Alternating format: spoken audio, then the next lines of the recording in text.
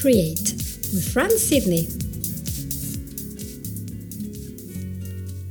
Hello everyone, welcome to the show. This is Fran Sidney. I am your host, and today I'm really pleased to introduce you in episode 106, my friend Edmund Ellison, who knows a lot of stuff about stress and anxiety. So I thought you guys would love to hear from him and get maybe a few tips. So meet Edmund, who has coached and hypnotized hundreds of people to help them to let go of stress, of anxiety, and to help them to live a life that they want on their own terms so they can achieve their goals using an impact model that he has called CLEAR. And that is quite an interesting name for that, CLEAR.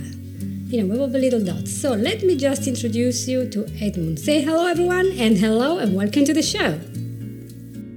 Hi Franz, thanks so much for having me on, and it's a real pleasure to be on and be a guest on your show, because I have to admit I've listened to quite a few and I'm a real big fan and love the deep insight that you give to topics. So thanks very much for having me on and giving me a chance to just talk to people about some topics that I'm really passionate about, which is stress, habits and accountability, because what I've found over the past number of months and years, especially with COVID and the cost of living and many different things that are impacting on people, stress is something that actually tends to creep up on people, and they're not really aware of how it impacts them, and it has what I would call a cumulative effect and can then really overcome people, and they end up getting burnt out. And especially for our colleagues who do coaching, work in therapy, or business owners, or even if people just in their career, I think most people could agree with me at this point that they've found themselves lately sitting down and wondering, it's all feeling quite a lot, that sense of overwhelm. So this is something that I really want to deep dive into and almost create that sense of self-awareness, which I think is so important nowadays, to take that time and just reflect on how things are going and how we're feeling, and not being afraid to be open about it and having a chat with people. Mm-hmm. What makes it so that people don't want to talk about it? If it's so prevalent in society, why don't we talk about it? Yeah, it's really interesting. I think if the best way I would describe this is almost like the motorway. I think everyone wants to be in the fast lane and everyone just wants to get to where they are. Like, look at our society at the minute. We're so used to getting everything now. We've Netflix. I used to laugh. I was talking to my wife the other day about going to the old video store back a couple of years back, and you had to queue up and get your sweets, your ice cream, and pick your movie and hope no one else had picked it for you. Now we've everything that we want. It's just there. We're just conditioned to have everything with a click of a button. And I think when you look at life now, everyone just tries to push on. And that's very much what I've seen, especially when I used to work in corporate. Everything was just push on. No matter what was happening, it was always that kind of attitude to just get stuff done. And I think it almost has got to the point where people sometimes don't feel that they can talk about it, because it can be sometimes perceived as a sense of weakness. If someone is talking about stress or their well-being or their mindset. But I would actually argue it's the opposite, because it's a sign of strength. Only a strong person would have that, inner ability to talk about it and say, look, I'm not actually feeling well, because we'll take our cars to the MOT, we take our phones in to get software updates, but what do we do with ourselves, right? we need to have some work done. Self-care is vitally important. We've got to have that time built in. And so I would always say, especially to clients as well, I always tell them, what have you done for you recently? When was the last time you stopped and actually thought about this and said, well, what have I done for me? A lot of them will tell me that they're working serious hours, they're pushing themselves, and interestingly, there's this deep inner sense, the ones that push themselves the hardest feel that they have the most to prove. And that's an interesting one, because I usually deep dive into that and say, well, what do you have to prove and to who? And where did that come from? What's driving you? And that's where the conversation gets interesting. That is so interesting. Yeah, that was this push. And I was just listening to some guys called Gentries. They're a music group. They sing really well. And they were talking about issues.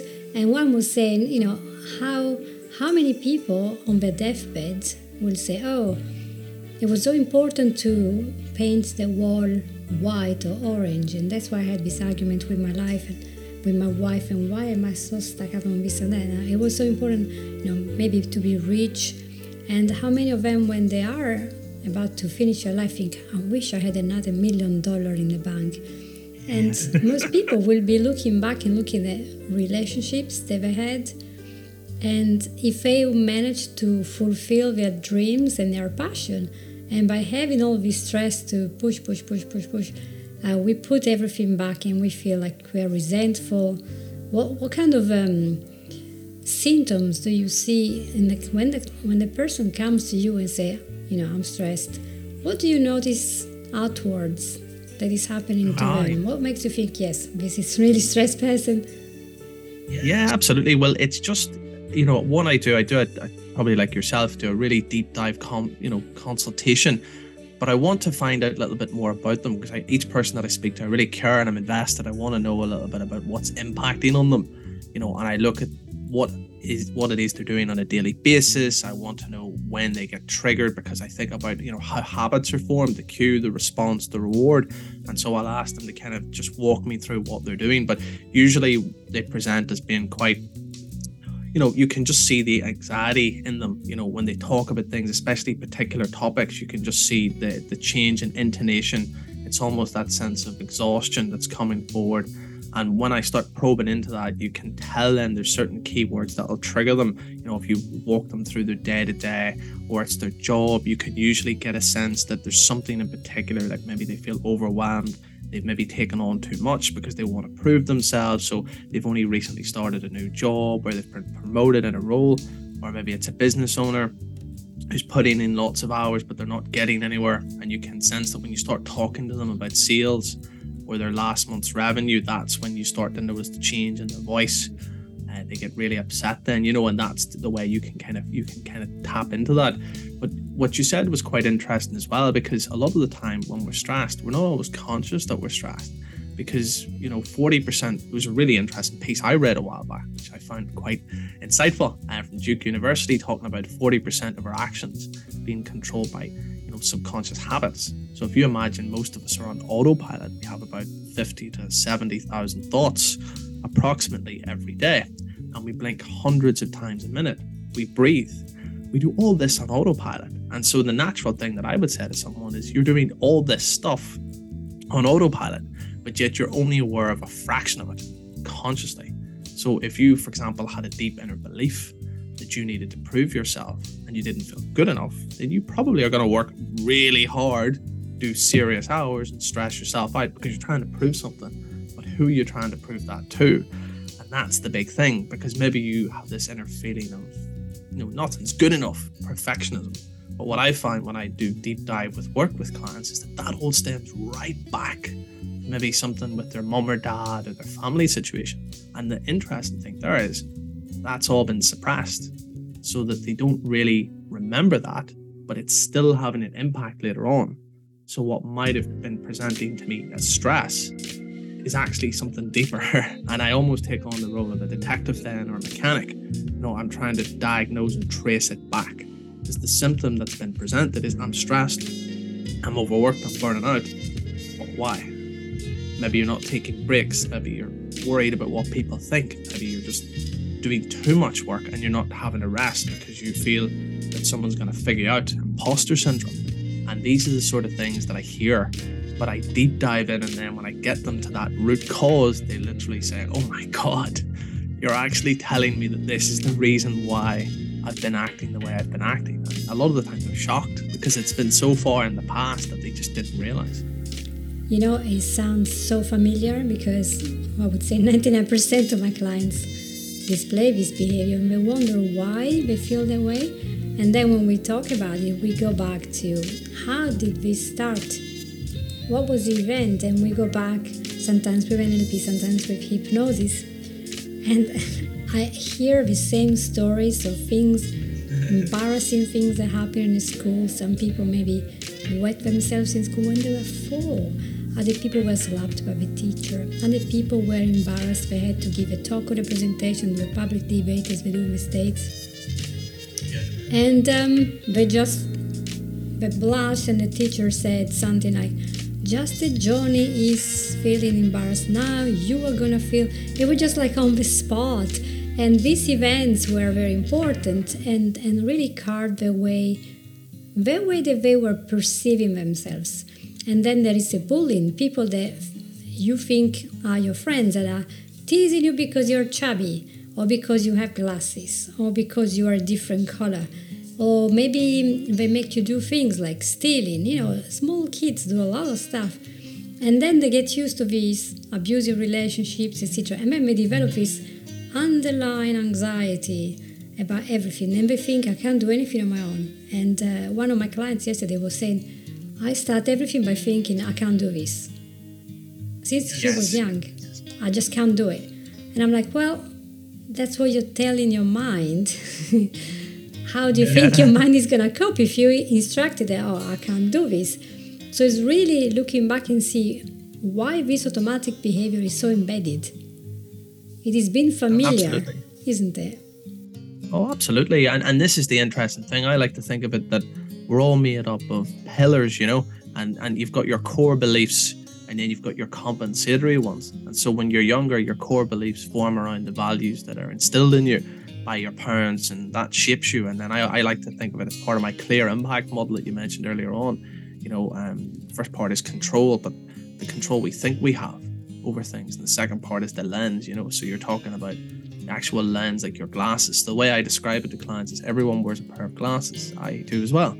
But just because I wear a pair of glasses doesn't mean I see everything as clearly as what you do.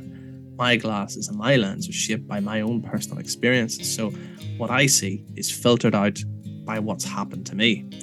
And that's an interesting thing, linking back to what you talked about around beliefs, because, one thing I read before, it's in the Journal of Academy of Marketing Science in 2002, just off the top of my head, by a guy called Sheeran. And it was really interesting. It was about intentions only explain 28% of the variance in behavior. And so when I look at that, I always remind clients that just because you think you want to do something doesn't mean you actually will. And the more resistance that you encounter when you try to do something, like try to achieve your goals, get a project over the line, the more procrastination you do, and the more resistance you find, the more thinking, worrying, that's your sign that there's something deeper there. Your subconscious is fighting against you. And you have to ask yourself why that is. And that, as you know, is then the key bit where you kind of go in and angle that to understand and help them create that self-awareness. That's great. Guys, I hope you will flood my friend Edmund with lots of questions when we are offline, because this is amazing. So much that can happen. So is there something that you could suggest to do before we reach the therapist and while we're working with the therapist to tackle all these feelings and even if we already call them stress and anxiety, maybe we fearfully did not attach the label, thinking, I don't want to go medication, because people think, oh yeah, I'm going to have to just take a medicine and then I can go to work. But for me, unless it's like a big event that happened and you're almost suicidal and, short term, but, studies have shown that long-term medication is not helping. Why? Because when you have these stress symptoms of the panic attacks, the stomach problems and all the other stuff that happen, the anger, this is like a fire alarm that is going really loud and it's telling you something is wrong, you have to tackle this. But it's just the symptom, it's the tip of the iceberg, isn't it? But if I had a fire in my house, if I went to the smoke alarm and say, oh gosh, this noise is so annoying, and I'm going to just turn it off. I'll take off, and I'll turn off the smoke alarm. Yeah, I don't feel that noise anymore, but the fire is still destroying the house. And in a way, being stuck on medication for years and years and years and not working on what's causing this fire is going to cause like a fragmenting of our mind and our happiness and our purpose, because we are not really tackling what is the real issue, isn't it? Give us a couple of steps. What can we do first? Yeah, there's lots you can do, and I've spent a long time working with stress, especially something I've come through in a journey too. You have to go through that before you can come out the other side and really give people that support. And I think the big thing that I've realized is that a lot, and it's probably going to sound controversial, but stress is a process. To me, it happens over time. It doesn't just happen straight away. But when you realize that it's happened, it's usually too late. There are signs along the way and things you can do. So the first thing is self-awareness. It might seem the simple one, but it's actually the hardest, because as most people know, we're on autopilot. So there's things we're doing that are contributing to stress. First thing I want people to do, and it really works, take a pen and paper and just note down your daily routine, your daily journey, right? Look at the triggers and the situations where you feel stuck or that you start feeling anxious or upset. Because believe it or not, there'll be something behind that. So if it only happens, for example, when you're getting close to delivering a project, or you're doing a presentation, or something big, like you're talking to your team, whatever it is, you'll notice that you feel a certain way. It just happens. But you maybe haven't reflected on that. So note that down, how you feel, and actually question it, and really try to question it in your mind. Why do I feel that way? And write it down. Because a lot of the time, when you take out the emotion and you rationally question something, you start to realize, well, why am I feeling that way? Why am I thinking like this? That's really important. Most people don't do that. And when they think like that, they start going, oh, actually, do you know what? I'm feeling like this because I'm really nervous or I'm anxious about doing this. But why? What is it that's causing me to feel this? There's no danger associated with doing this. Do I really need to care about what other people think? I know I'm good, right? And you remind yourself that you are good, that you do matter, and that you shouldn't care what other people think, except your close family. Because that's what's important. If you let other people's criticism get in there, then there's a chance that that's going to derail you from taking the action. You're worth, whatever you think you are, as you said earlier, Franz. So that internal dialogue is important. And that leads you down to the next part, right? So start changing, reprogramming, if you will, your thoughts. When we get updates on our phones, if something doesn't work, I guarantee most people will look at their phone and go, I'm not happy with that. I've noticed that change. I'm going straight into the phone shop. I'm going to complain about that because that's affecting my daily routine. People get annoyed with that. But what about ourselves? What if we're running the last version of iOS 15 or whatever, and there's something in there that we're not happy with? Why aren't we doing something about that? So we should be thinking to ourselves, how do I change my own programming every day, saying, I feel good about taking action. I feel good enough. And just saying that every day, reminding ourselves, and write it down. Have it on your computer, have it on your desk, have it above your mirror. Just reinforce that. When you hear yourself thinking something negative, just say stop. In your head, really clearly stop.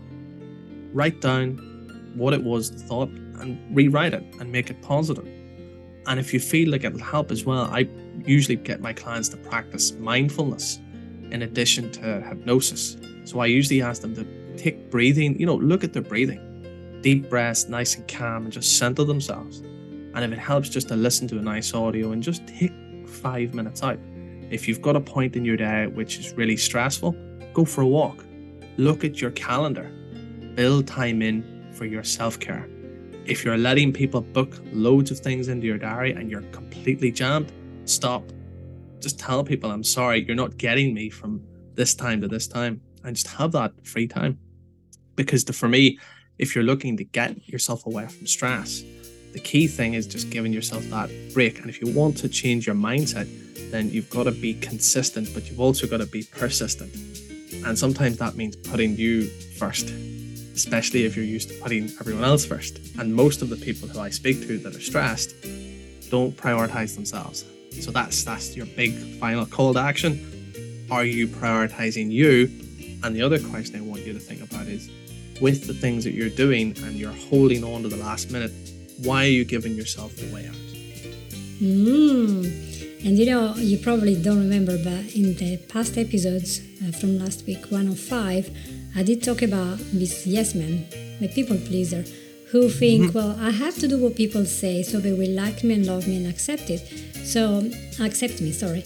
And because of that, they might be very busy people with, school, careers, whatever, and maybe lots of kids, but they never say no. So they end up burnout and crashing all the deadlines, like almost with one leg. I can't do this, but they will never say no to anyone in the family or outside.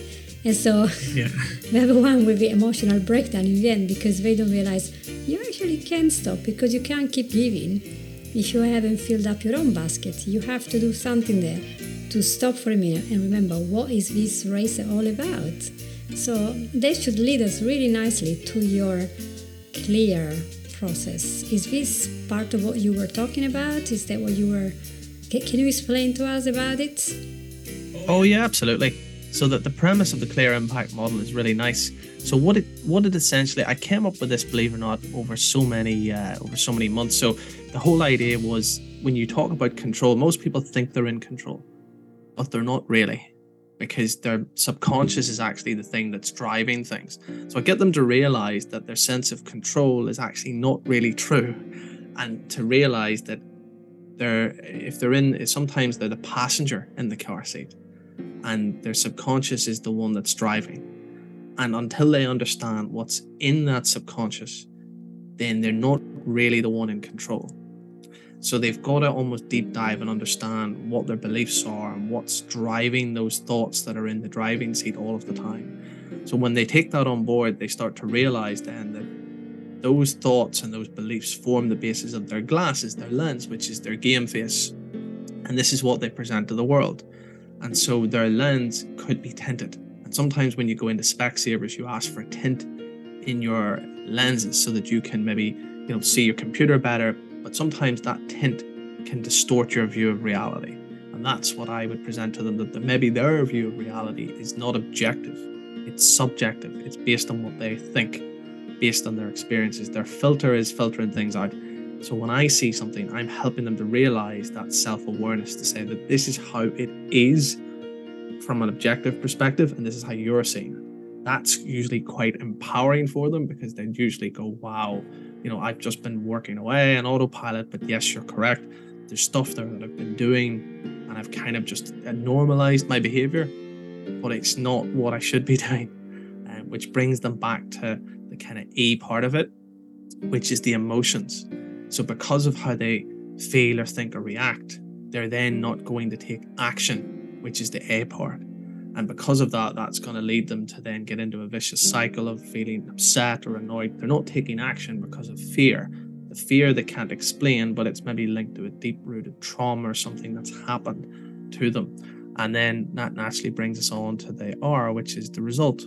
So if they're looking to get promoted or increase sales or, move up in their business, whatever it is they're trying to do, overcome anxiety, they usually can't get to the result because there's something that's holding them back from taking action. They can't take action because they're scared, but they can't explain why they're scared. They're avoiding doing certain things.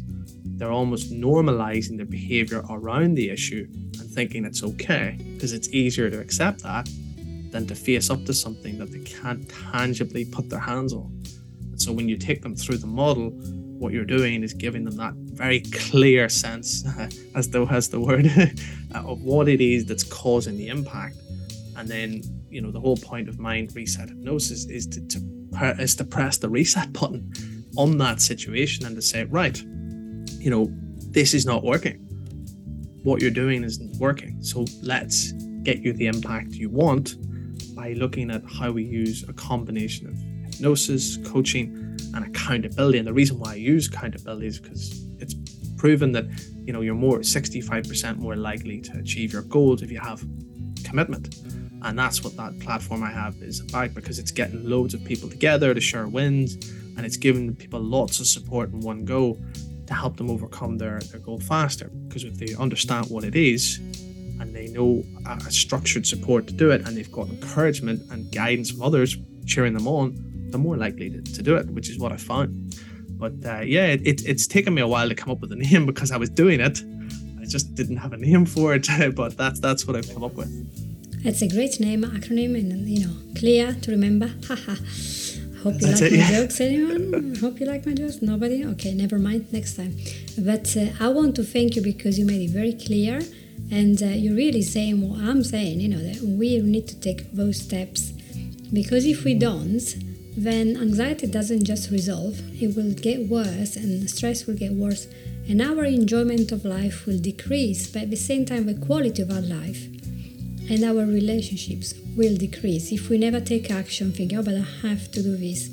And it's just so good sometimes and refreshing to have an unbiased point of view from somebody who they are outside of a bubble where we are stuck, when this vicious circle of thinking in that way. And it's so refreshing to hear another person observing us and say, what are you doing there? Absolutely, yeah. And I think we all need that, in fairness. Like we can't see, everyone is that element of bias. We can't see our own kind of behavior, and that's why I think a lot of times when you're trying to, people will go off, as you and I know, I'm sure you have this as well with clients who'll tell you they've done loads of YouTube, they've done podcasts, self-help. Obviously yours is really good. There's loads of fantastic tips. They've listened to all these different things and they still haven't been able to do anything about it. And I think you've hit the nail on the head. You can't do anything about something until you accept that you, one, need to do something about it, but two, understand the root cause of what it is. And most people can't do that because that's deep layered in their subconscious. They can't access that. Yeah, and I see that there are some people in groups, I won't mention names, but they're in groups whereby hypnotic recordings and, I have listened to this recording for so long, but I still do this, I still do that. And in some cases, the reason is because the hypnotic recording is not targeting the cause of this, because the person who's made it has made it for a general public who has this issue, that issue. And in my case, it could be that in your case it's not really addressing the real reason, and so you just say, it's not working. I just feel so depressed. But invest in yourself, go and see a therapist so he can direct your problem, your symptoms, you're in the right direction, and then the recording will really work. So just be aware there is always something we can do, and another person who does this all the time, they know exactly how to direct you and facilitate this process. So it makes the effort easier and lighter and so energized. So I'm really thankful for your input here, Edmund, and tell us, we have literally 2 minutes, where we can find you. Do you have a podcast or a website, and can we also put the links below later on? Where are you on the web? Yeah, so mine is called mindresethypnosis.com. Oh, that's easy. Okay, well, thank you, guys and girls, listening to us. If you have any questions, please reach to Edmund as well. He's so good and just wants to help you to get to the top of your game and be relaxed. So thank you for being with me, and thank you, Edmund.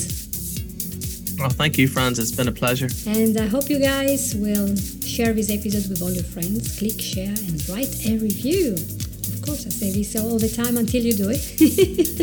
So the more people can have a message, the things can get better, and then can create the life that they really want with Mindset Hacks. Thank you, everyone, and bye-bye. You've listened to Create with Franz Sidney.